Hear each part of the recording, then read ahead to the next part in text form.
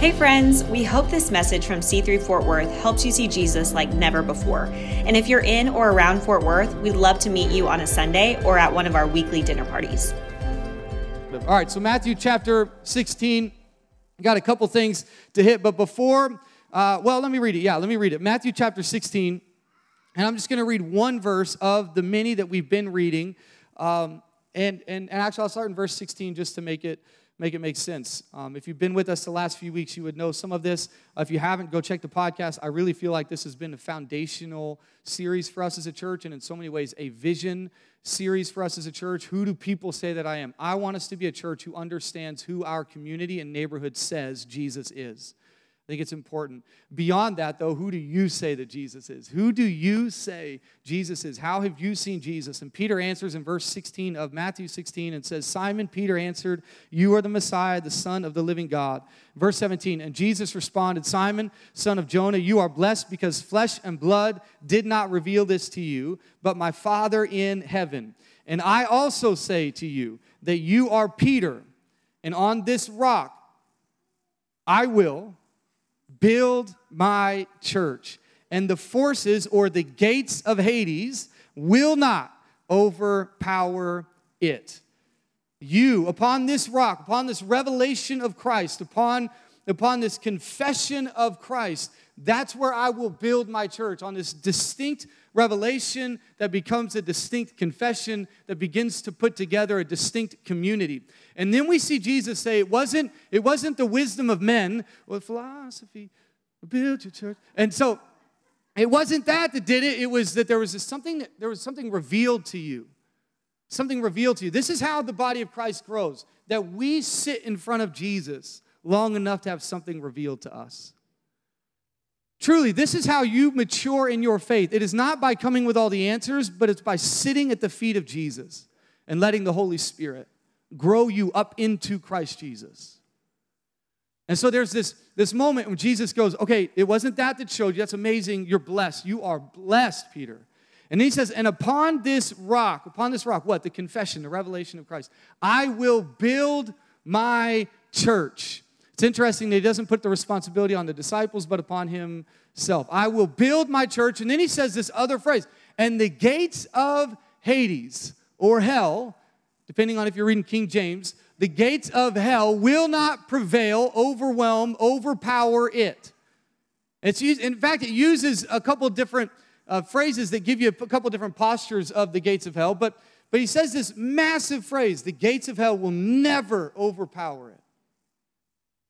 There's this painting in the Sistine Chapel as I was preparing for this message. And anytime you're going to talk a little bit about Hades and hell, we're not necessarily going to be talking about, some of y'all are like, yes, I've been waiting for this. I'll do a series on hell later just because I want to poke everybody a little bit. And there's this painting in the Sistine Chapel called the Day of Judgment, Judgment Day. This is when everybody dies. There's all kinds of beautiful paintings, all kinds of beautiful things. Would you throw that up there, Julian? The Sistine Chapel. This is a picture. Now, it's not going to show up in great detail here. You kind of see it better than we were seeing it earlier this morning. And you can kind of see this dividing line here, right? This is kind of where everything's happening. And what's happening in this picture is that there is a decision being made about someone's eternity. All right? You confess Jesus, or maybe for some people you lived the right thing, you lived the right way, you made all the right decisions, you were a holy person, and so you earned it, which would be bad theology. But regardless, there's this kind of element where okay, you're going here, this is your place, and then the other side where you're going, okay, you've missed the mark, you haven't done it well, or you never believed in Jesus, and so you're going to hell. Now, we're not going to get into that fun conversation today. It is a big conversation. It has driven a lot of the church over the last couple hundred years, especially in the Western church. There's some things that have been picked up on, and so Brandon, just stay on point. Stay on point here. Don't go there. And so what ends up happening is we get into this place, and I want you to hear this. What's happening in this picture is that people are being put in their place. Have you ever been put in your place by anybody? Anybody have parents? right? Anybody have teachers? My kids started school this week. I don't think it's happened yet. It was only 3 days. But at some point, I'm very confident that my children will be put in their place. Very confident. Have you ever had like a stranger put you in your place and you're like, you don't know me? I'm about to put you in a place, right? Has anyone ever put anyone else in their place? Anyone tweeted someone into their place? Anyone Instagrammed someone into their place? Someone tried to put me in my place the other day. It was around mask. I didn't post anything about mask. I haven't. I've held back. But I haven't posted anything. But I posted my son at kindergarten with a mask off. And someone tried to put me in my place. And I just replied nicely. Because here's the thing. We live in a culture right now that is obsessed, that is driven by putting people in their place. We have become the judgment day down the line, and we brought it. And this is what happens. Whatever your eternal view of life is, you will bring it into your temporary living. You will. It's whatever your vision is for tomorrow, it will show up in your present. It's why if you worry about tomorrow, your current day is it's messed up. If you bring those things into, so we've become this culture. We've become, especially those of us who have more than anyone else in the world, have become this culture where we are putting people in their place. And we're doing it with modes of communication, mediums of communication that don't work for that. And we've actually made it so short that there's zero room for grace, zero room for nuance, zero room for conversation, zero room for tension. It's just you are. In fact, my favorite book from last year was this book called The Coddling of the American Mind. And I think it's a phenomenal book. I think it's an incredible book. And there's this quote in it because what it talks about is, and just to be clear, these writers, they throw a curveball at you at the end. But basically, they're telling everyone that no one is doing it better than the other group.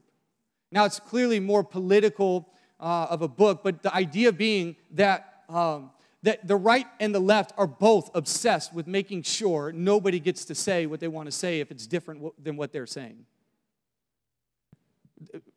Conservative colleges are doing the exact same thing as liberal colleges and not allowing certain speakers into the place because, well, that might cause some challenges.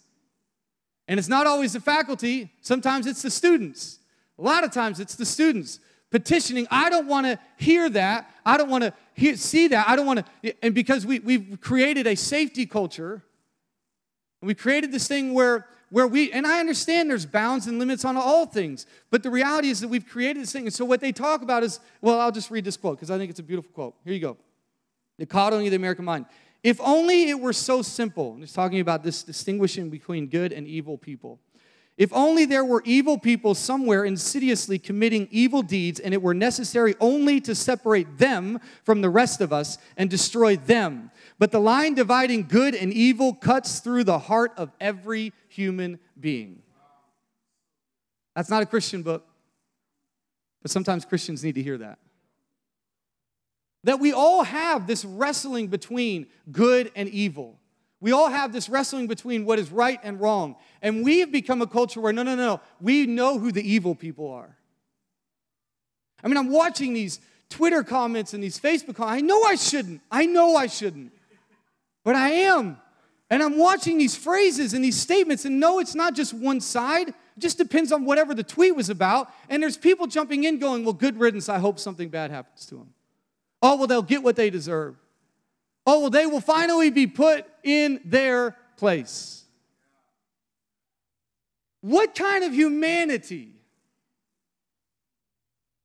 are we creating when we completely and without much critical thinking completely dismiss and dehumanize and denigrate an entire group of people purely because you don't agree with what they think? That doesn't look like heaven to me, and it doesn't look like the church to me. And it is not a humanity I really want to be a part of. Which is why I'm so thankful that Jesus didn't either. See, the power of this verse is not in where it will be or what will happen or the day that you finally die and you are sitting at the judgment seat and someone's putting your place. That's not the power of this verse. The power of this verse is that it brings the kingdom of heaven and hell into your present day. See, the gates of Hades, well, number one, gates meant power. Wherever the gates are, that is the power that is being decided. That is the power that is residing in that place. There is a power that sits here. There's a power that has dominion over this arena or this area. And so Jesus, what does Jesus do? What is the first thing he says on the earth when he goes to get baptized? What do he say? He goes, repent and be baptized. Why? Because the kingdom of heaven is near. I have come to announce what? The kingdom. Not next year, not when you die, but like right now, I'm announcing that heaven has shown up. Let's do something. Jesus' whole mission was to begin to establish on the earth the kingdom of heaven. Why? Why was he doing that? Why was he trying to bring heaven into the earth? Well, because hell, the gates of Hades, were trying to take more and more ground every single time. And Jesus showed up so that he could destroy the gates of hell, the gates of Hades. Now, Hades is actually a physical, real place. Hades was a place where child sacrifice happened. Hades was a place where all kinds of death and destruction was happening. It was a terrible, terrible place. And so when Jesus references gates of Hades, which King James basically Gehenna and Hades and all these words that represented hell or anything like it, they put into one word and it just said hell. And Jesus actually makes on multiple occasions these distinguishing remarks around what these are. So he says the gates of Hades, the forces, the HCSB, the one I just read, says what? The forces of Hades.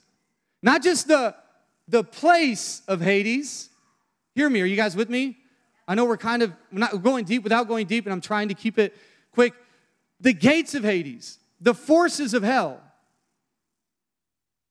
That when you have a revelation of Christ, the gates of hell will not overwhelm or overpower it. So everything that is evil and wrong, everything that is not from the Lord, everything that is hell trying to show its dominion and power, that you and I, the church, built on the revelation of Christ, are meant to be people who bring heaven into the places where hell is.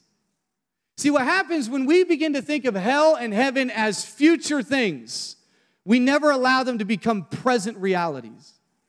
We don't bring them into our present world because they're forever away. We don't know when that'll show up. So we think of hell as some place we go when we die, rather than a place that is trying to encroach on the place where we currently live. What if you thought about when you're driving through the city of Fort Worth or driving down your neighborhood and you saw a homeless person, you said, I'm not going to let hell continue to invade.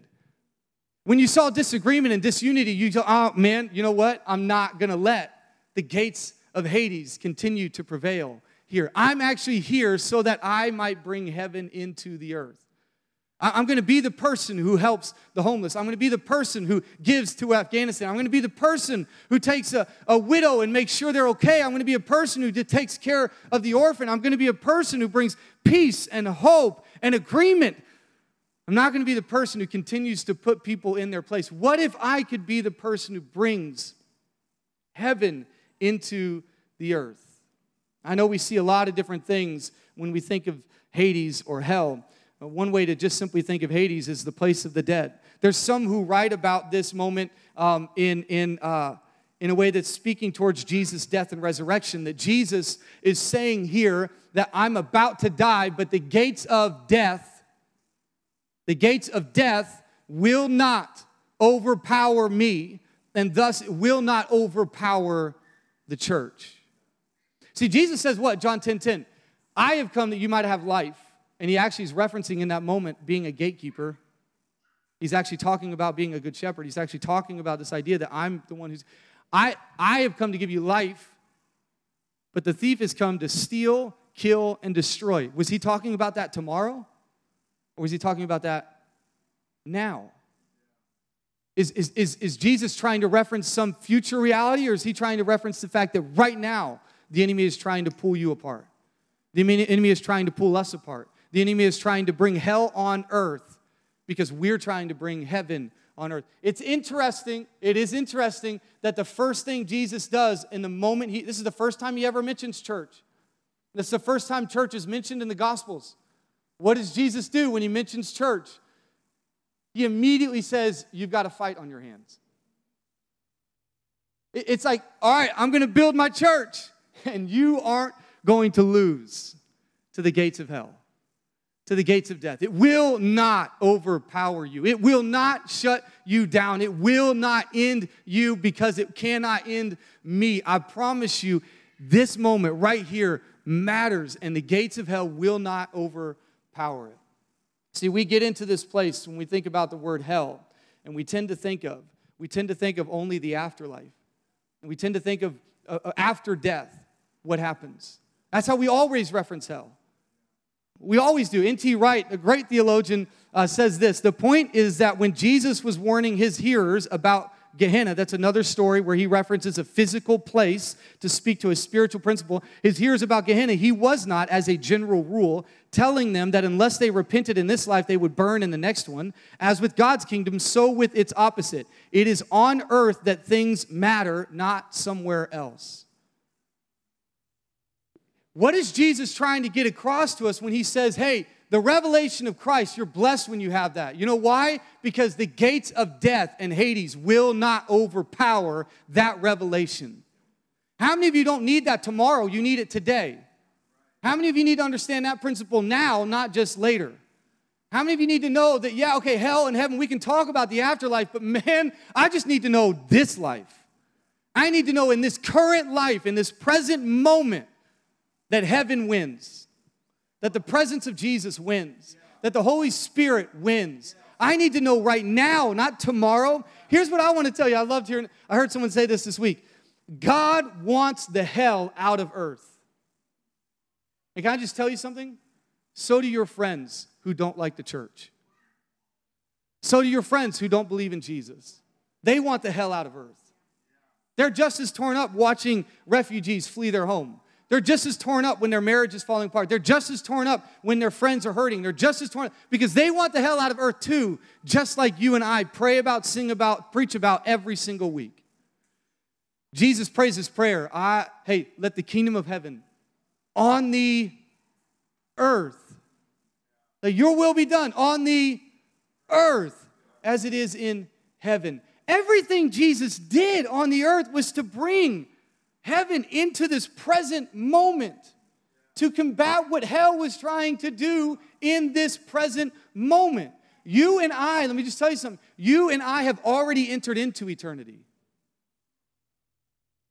That's part of the challenge of the gospel, that the moment we repent, we become what? A new creation. Right then. Not like later. Now we have to work this thing out, of course. God is doing something new. But when you and I follow Jesus, we've already stepped into a different worldview. We already live in a different meta-narrative. We already understand things at a different level. No, not so that we can make sure other people know they don't know what we know, but to make sure that people understand there is a different story to live by. There is a story that hell is trying to live, and there's a story that heaven is trying to bring. And you and I are the church. We are meant to be those who bring heaven into everyone's current hell. The gates of Hades, the gates of death. The one thing humans have never been able to conquer. Never been able to defeat. We've never been able to somehow get our way. And we try really, really hard. We try really, really hard to make sure death never shows up. But death has always been the thing that looms over civilization. And we have different responses to it, don't we? Some responses are, well, just live it up because you only got one life. Well, just do whatever you want to do. Right? And the other response is, oh my God, I better do everything perfectly because I've only got this much time. And in both cases, it's not really healthy.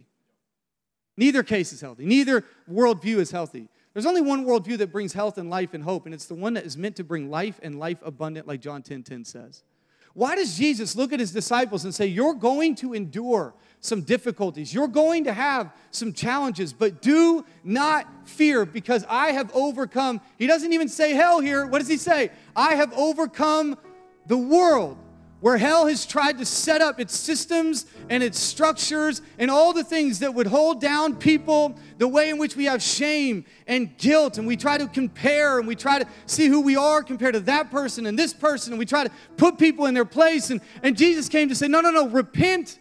And he says it to the Jews and the Romans alike. Hey, repent because you've still been basing it on the wrong things. I am the kingdom of heaven here and now, and it is near. And you and I get to bring it into the earth, into our lives. We get to bring it into the places that we frequent. We get to bring it into the places where we walk. You can't kill the church because you can't kill Jesus. You can't overwhelm the church because you can't overwhelm Jesus. You can't overthrow the church because you can't overthrow Jesus. You can't shut down the church because you can't shut down Jesus. The thing you and I need to hear about is if we base it on anything else than the one who defeated death, we will always live in fear of it. We will always live in fear of what death might bring. What's going to be my legacy? What's going to be, I have a purpose, and if I don't live it before I'm 42 or 78, or we just fear what might come instead of living fully and freely in what God has already brought. I am the kingdom of heaven brought near in Christ Jesus. And death cannot overpower me. And so guess what? It cannot overpower the church. He will build his church. How does he build his church? We read about it in the last couple weeks, 1 Corinthians 3. He says, I can't give you anything more than milk because you're so disunified. Because look at you, you don't even understand. You're built in Christ and you're meant to be together on this thing. And you can't even stay together, and I can't give you all the stuff you need because of that. But then he gets to the end, he begins to clarify something. He says, because, and this is what he gives the reason. The reason is because many of you are saying, I believe in Apollos and I believe in Paul. Because your confession is wrong, your relationships are disjointed. Because you're confessing in Apollos and you're confessing in Paul, you've actually pulled the church apart rather than brought it together. And Paul begins to correct it and says, hey, this is not how it works. I plant it, Apollos waters it, but man, God is the one who makes it grow. We used to hear this all the time. We're going to build the church. No, we're not. No, we're not. That is not my job. It is not your job. You know what your job is? To look upon Jesus and point other people there and watch as the church just goes. Whoop. Just keep Jesus, eyes on Jesus all the time, every time. Man, I don't know about vaccines. Jesus. I know there's real conversations to have there. I get it. I don't know about masks. Jesus. I don't know about this or that. Jesus. I don't know about this problem or that issue or this thing. And God's going to give you answers, but only when you look at Jesus.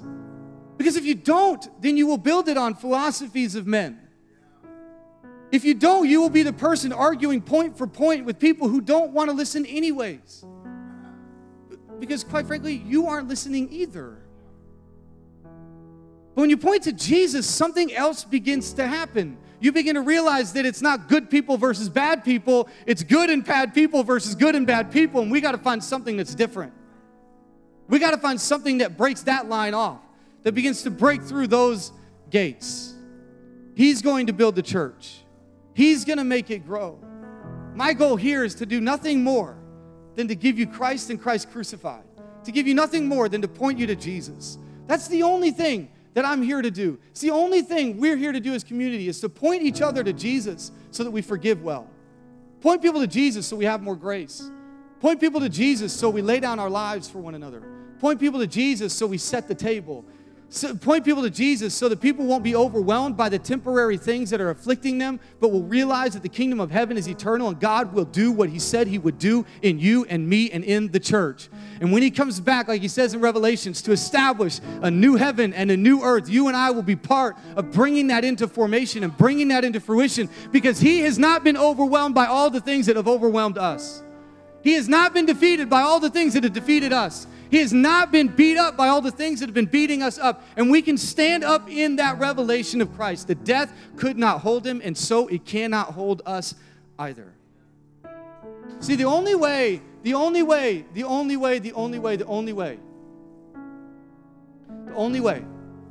that we defeat the gates of hell is through the open door of the gospel. See, we don't get to put people in their place. It's not our role. I know. Oh, it's hard. It's hard. So hard. Yes, you can fight for things. You can speak up for things. I'm not telling you. We don't get to put people in their place. You know what the role of the church is? To prepare a place. We are prepare a place people. We prepare a place for those who disagree with us, who look different than us, who fight for different causes than us, who fly different flags than us. We prepare a place for those who've hurt us. What does Jesus do? The good shepherd does what? He prepares a table for me in front of my enemies. Jesus goes to the religious people and says, go tell them about a party, and they won't do it. And he goes, okay, flip. Hey, why don't you go tell all the beggars and all the people who no one else would welcome into this place that I've got a table for them. Go tell them, bring them in here. Get them in here, because the people who don't want it, they don't need to have it. It's fine. Cool. But all the people who want it, who've never been invited to the party, they get to come. I'm preparing a place. I'm gonna beat down the gates of hell by continuing to open my door every time someone thinks hell is encroaching on their life. Every time hell is overwhelming and overthrowing. Every time hell is trying to establish its dominance and its power in their life, I'm going to open the door of the gospel and say, you're welcome in here where there's grace and there's hope. Every time someone tries to lord death over my life, I'm going to look at the cross, because death cannot defeat me, because he cannot defeat the Savior. Amen? So whatever you're facing right now, you have a place here. Whatever you're walking through right now, there is a table here. Whatever pain you're feeling, there's a table here. I don't care what the issue is. I'm so sick of churches taking stances and not building tables. I know that can get weird, because you're like, well, sometimes you got to stand up for something. I get that. Stand up for people. I almost said a bad word. I'm joking. I'm serious, though. Love people. Don't make a point. Love people. I'm going to stand up for things, but I'm going to do it by loving the person first. We don't judge a person for the worldview. We love a person through it. They haven't found your story yet. Don't demonize them for that. Don't make them feel like they're terrible people because they haven't figured it out like you have. And let's be real honest, you struggle with it too sometimes. Christians aren't perfect. Yes, I'm going long because we all need to hear this. And yes, you can go now. It's 11:30, not 10:30. If you got to roll, you got to roll. It's okay. I get it. Worship team, come on up here. Otherwise, I won't stop talking. But we need to hear this so badly right now. So badly we need to hear. Do you not trust God enough that if you welcome somebody to your table that disagreed with you, that you couldn't see God work in them? Do you really feel like you got to stand up for God so much that you got to make all the points so that God doesn't have to? No. You know what God's greatest point he will ever make to the earth? I sent my son so that whoever believes in him would not perish. Right now, perish. Right in this moment, die. Give up everything. No, I'm going to give my son because I love him so deeply that even right now they would have life. Even right now they would enter new things. Even right now they would stand up in the righteousness of Christ. Even right now, because we prepared a place, we didn't put people in their place. And that is not our job. God will make it grow. Let us build the church by loving people now, here, in this moment. Sure, stand up for things, but not at the sake of people. Pull people out of hell. Bring them into heaven. Bring them into heaven. Because heaven is not dead. Jesus is not dead. His church, we're going to sing it now. His church is alive. The chief cornerstone. We do not build it on the wisdom of men, but upon Christ Jesus. That is it and only it. And hell will not win. Why don't you stand with me? Again, I know I went long. It's okay. My dad always tells me, don't tell people that. It's fine. But I can't help it. Lord, we pray right now. God, I pray whatever is defeating people, whatever is overwhelming people, God, whatever is overpowering people, God, we pray right now that your church, they're not fighting this on their own. They're not fighting with the wisdom of men, and they're not fighting in a community of people who don't know Jesus. They're in a church. They're in the house of God, built on the revelation of Christ, that he is the Son of the living God, that he is the Messiah, the one who came to save. And right now, hell doesn't win. Right now, Hades does not get to expand its territory. Right now, heaven invades. Right now, heaven makes a way. Right now, heaven is the thing that is pushing forward.